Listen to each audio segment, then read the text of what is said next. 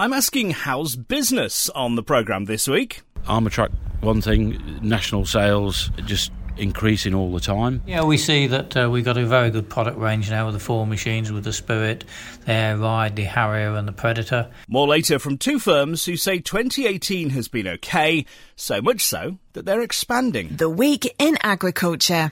This is the Farming Programme with Sean Dunderdale. Good morning. We start this week with reaction to a story that was actually breaking while we were on air last weekend. The ruling in California, where a jury awarded $290 million to a school groundskeeper who blamed his terminal cancer on exposure to Roundup, or glyphosate. It's already led to DIY chains B&Q and Homebase here saying they're now reviewing the safety of the weed killers as a direct result of that ruling in the US. The NFU Deputy President Guy Smith has questioned the jury's ability to come to such a judgment, given a lack of scientific expertise during the case. As you know, the European Chemicals Agency and the European Food Safety Authority have both already said glyphosate is safe, as with all things, as long as used correctly and indeed in moderation. What does our agronomist Sean Sparling make of it all then? He's meant to be on holiday this week, but he wasn't due on the programme, but given the events, he was happy to break his break. Hi Sean, what does this all mean then? Yep, good morning Sean. It doesn't change anything as far as I'm concerned. All the court case in California showed us last week is that group of lawyers are better at their job than that group of lawyers at convincing 12 lay people that their argument is better than the opponent's. That's all it was about. It wasn't about science, it wasn't about toxicology, it wasn't about fact, it was all about a court case and lawyers. That's all it was about. Now, last year, the relevant authorities in Europe, we had the European Chemicals Agency, the ECHA, the European Food Safety Authority, the EFSA, and other bodies all around the world, the Environmental Protection Agency, the Food Standards Agency, the Chemical Regulation Division of the Health and Safety Executive, the World Health Organization, and their 9 or 10 subgroups have all carried out in-depth, independent, unbiased government investigations into glyphosate. The best scientific experts in toxicology that the world can supply in over 800 studies have said glyphosate is not a carcinogen, it is not dangerous to humans, it's not mutagenic, it doesn't bioaccumulate, it's not an endocrine disruptor. All of that still stands in over 800 peer-reviewed studies. It's the most investigated active ingredient in world agriculture today. We should listen to those studies. These are not industry studies, these are independent government studies.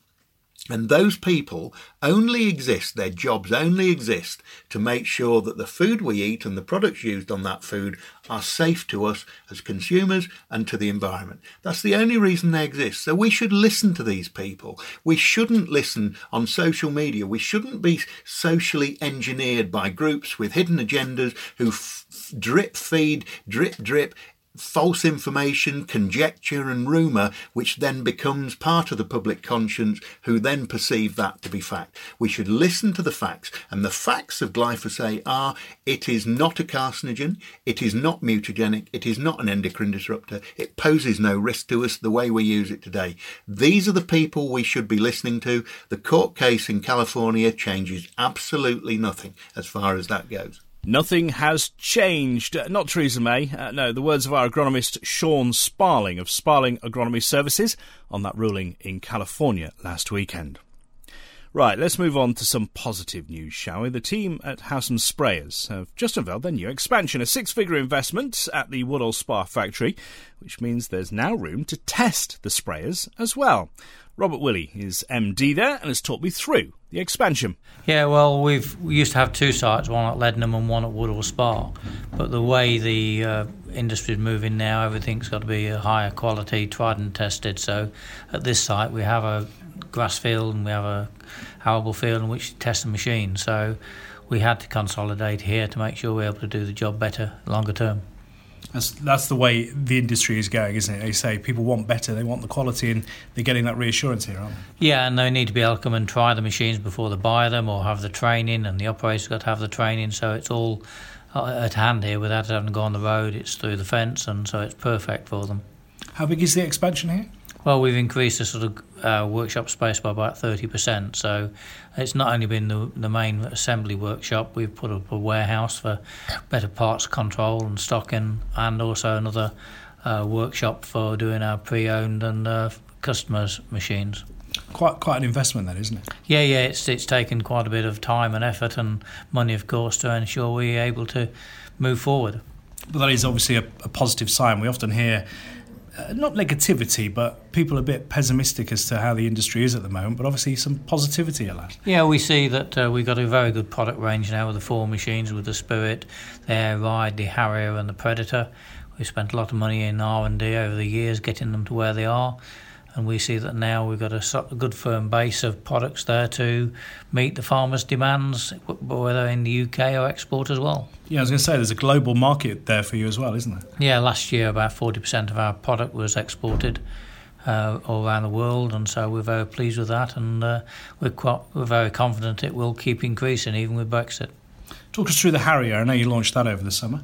Yeah, the Harrier has been a very, very good machine to us, and like all our products, it's farmer focused, and it's by working with the customers to ensure we've got a machine that meets their ever increasing demands.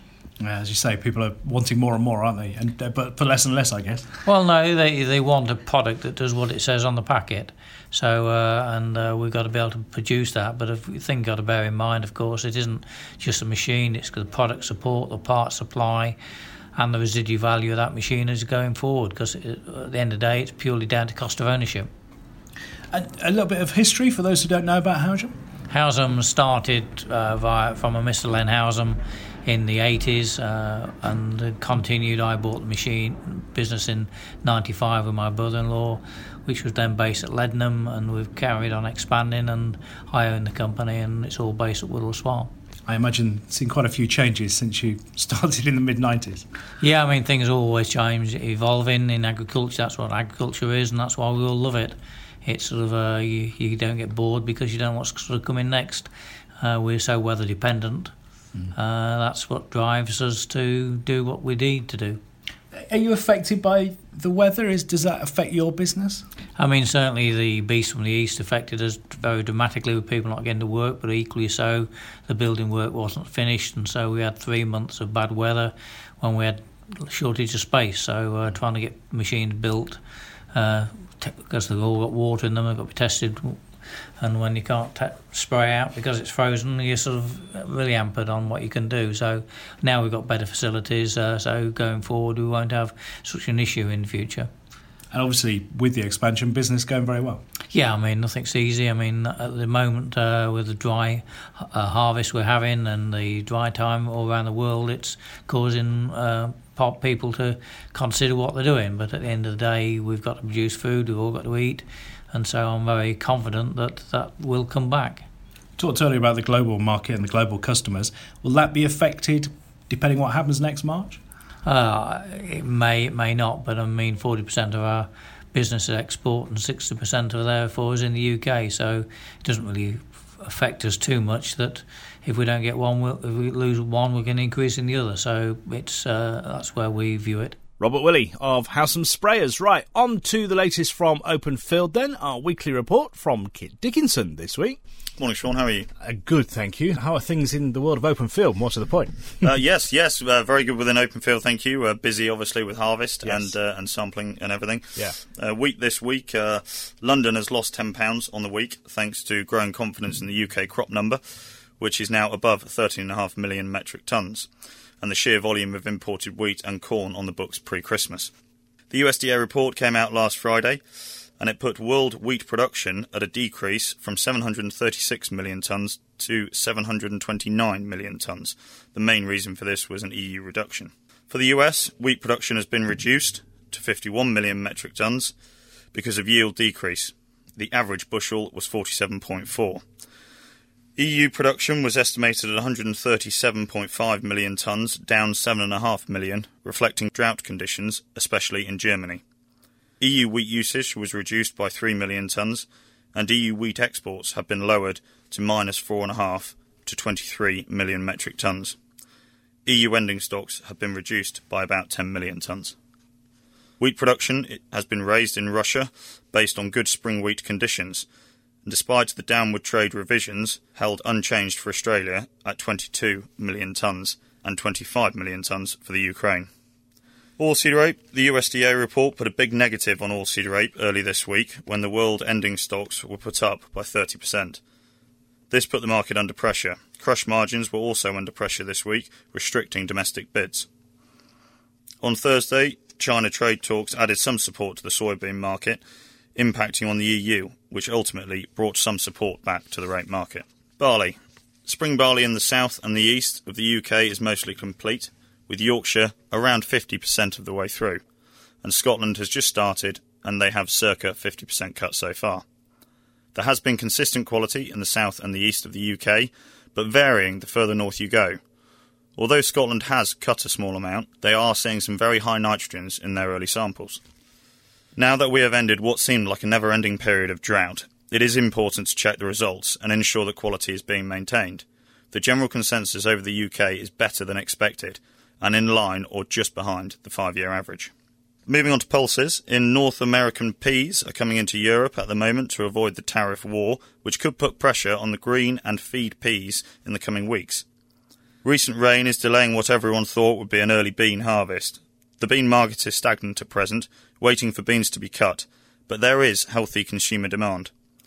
Average winter bean yield indicated 1.5 tonnes to the acre. Prices this week.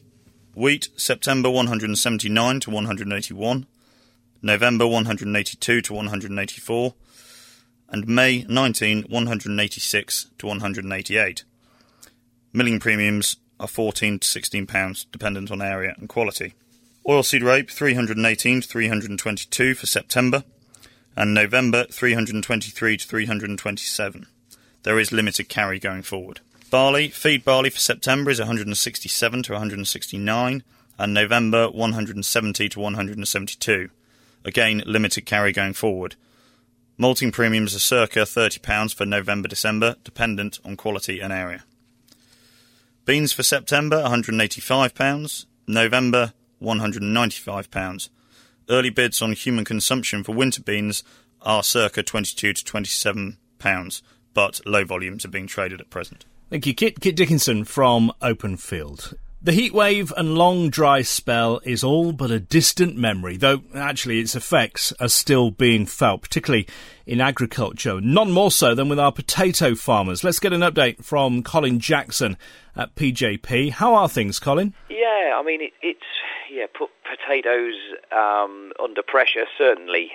We obviously had actually quite a wet spring, so it's quite ironic that rainfall levels are actually not that far below average at the moment, but it's just the fact that we had such a prolonged dry period.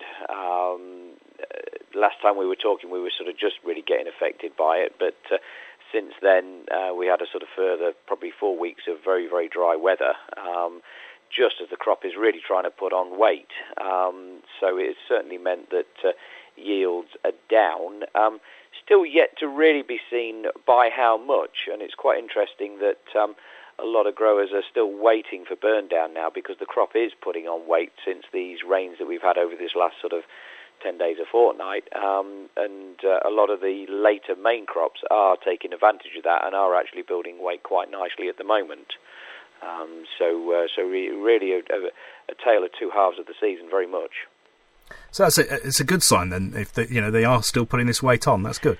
Yes, that's right. I mean, what we found was that sort of during the real high parts of the summer, we found that the crop was almost waiting for the rain to come along. So it didn't die back as hard. You know, some of the second early crops did die back, but a lot of these main crops that we're talking about at the moment just were almost waiting for the weather to come along.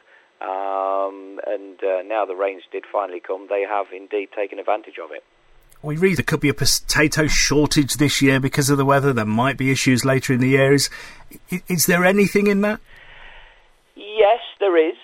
There is no doubt that the crop is going to be lighter than last season. Last season there was a surplus of crop. Indeed, we're still using some old season potatoes even now, and I think we will do even into September.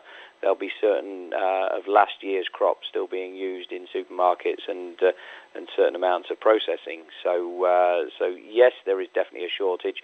How much that will be interesting to see. I mean, obviously, once we get round after Christmas into sort of February and March time, that's when imports can start coming in. And I would imagine, well, I know that there are a certain amount of the Mediterranean countries who are planting extras to try and take advantage of a shortage.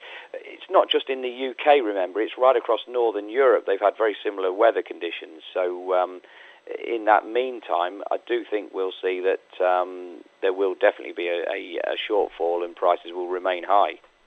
As you say, I mean, it has been even hotter on the mainland Europe, hasn't it? In Northern Europe particularly, so an impact there. What are the current prices we're looking at?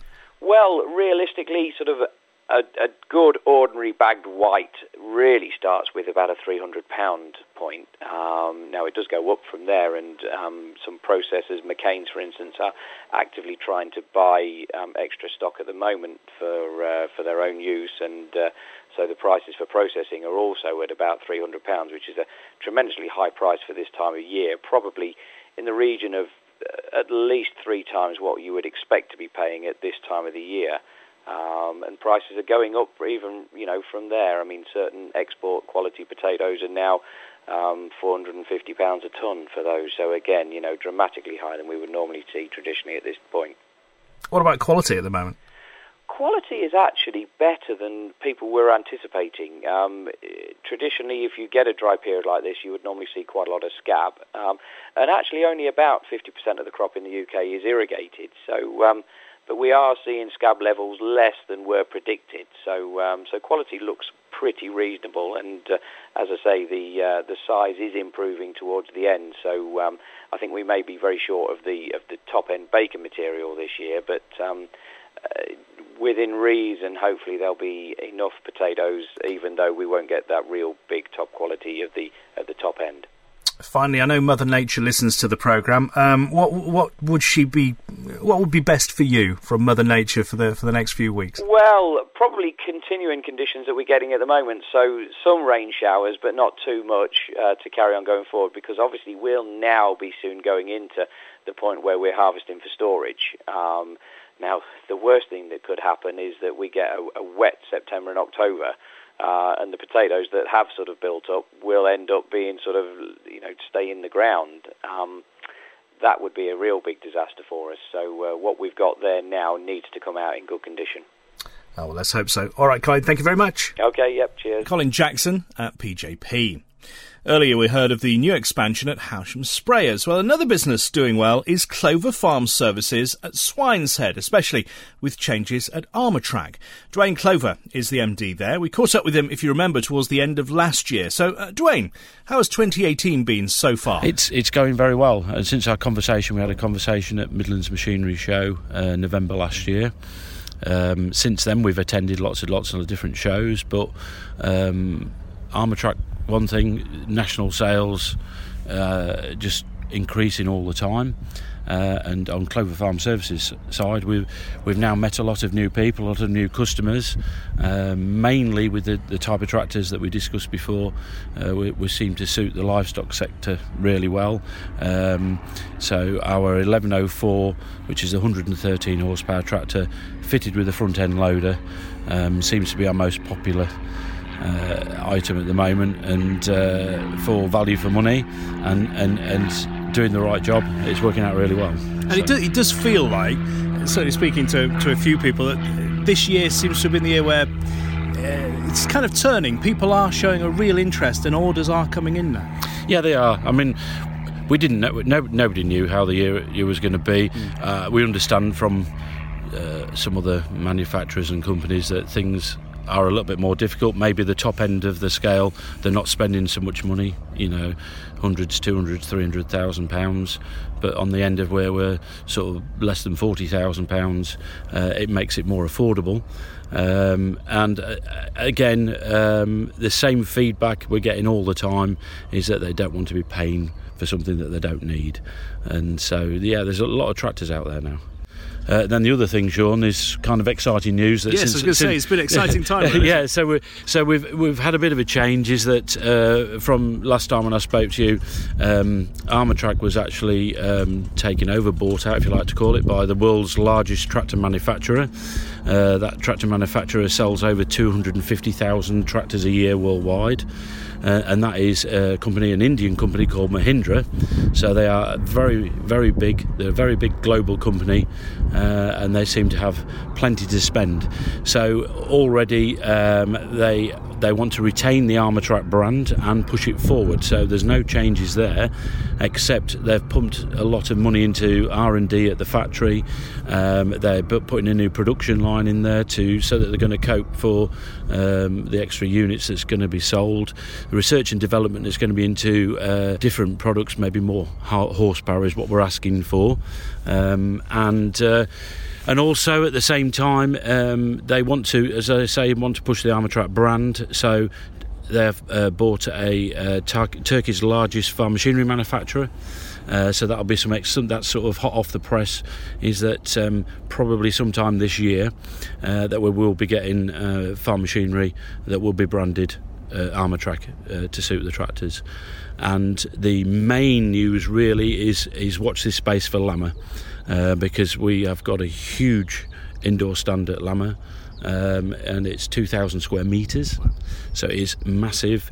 And at that point, I urge people to come and see us, because everything that's going to be new, everything that will be launched 2019 will all be there. And it'll be really interesting for everybody to see what's going on behind the scenes. The takeover is, or the sale, if you like, it's good news for obviously Armotrac. What does it mean for you on the ground? What does it actually mean for Clover Farm Services? It's exciting. As I said before, we're a family, so I'm lucky enough to have my children working with me. I say children, they're getting a bit old, making me feel a bit older. But it gives them something to get their teeth into as well. We're providing something that we still think that's missing.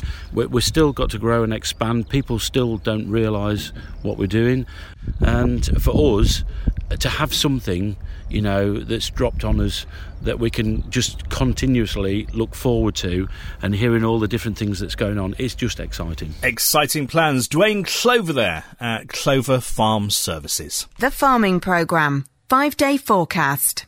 It looks like being an unsettled week ahead. Today, certainly some rain possible. This low pressure that's been sweeping across the UK over the last few hours expected to come across our part of the world. We're looking at highs around 20 Celsius later. That wind from the southwest, 10 to 20 miles an hour. Overnight tonight should be dry but cloudy. We've got lows of around 15 Celsius. It's still quite humid. The wind more from the northwest at about 10 to 15 miles an hour. Some sunshine to start the new week, though there will be some rain later in the day. 25 the high, so warmer. The wind from the west, 10 to 15 miles an hour. Then, as I say, a spell of rain in the evening. Should soon dry out, though.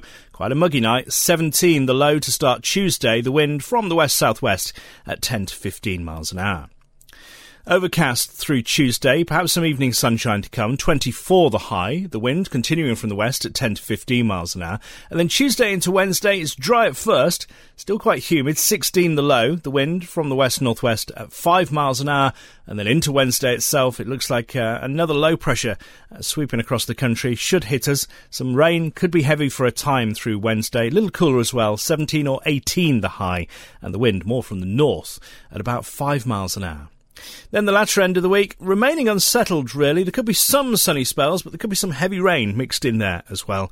We're looking at highs, early 20s, overnight lows staying in their mid-teens. As ever, the hourly forecast will keep you fully up to date. For now, though, that is the forecast. Now, you don't need me to tell you, whether in farming or just in our gardens, how damaging slugs can be. We actually don't know that much about them, though, and that's why the team at Harper Adams have started microchipping them. That's right, just like your pet dog or cat, slugs are now being microchipped. We know that they gather together in wet, moist areas in the field. One of our professors call it a slug utopia, if you like. But we don't know how long they stay in these patches, we don't know how permanent they are, we don't know how they're moving between them. We get it to the point where it will say reading, and then when you find the microchip, it makes that noise. And then on the screen there's a number. So exactly the same with Emily's version of the scanner. Each slug basically gets a number, it gets an identity. So what she can do is she can go out into the night, which is when they're mostly active, and just basically use her scanner like a metal detector would, and then she'll get the numbers coming through. And that way she can go out in general intervals throughout the night and be able to find the slugs in the field and see how far they've moved in that time period. We'll find out all about it on the programme next week. Until then, have a good week's farming.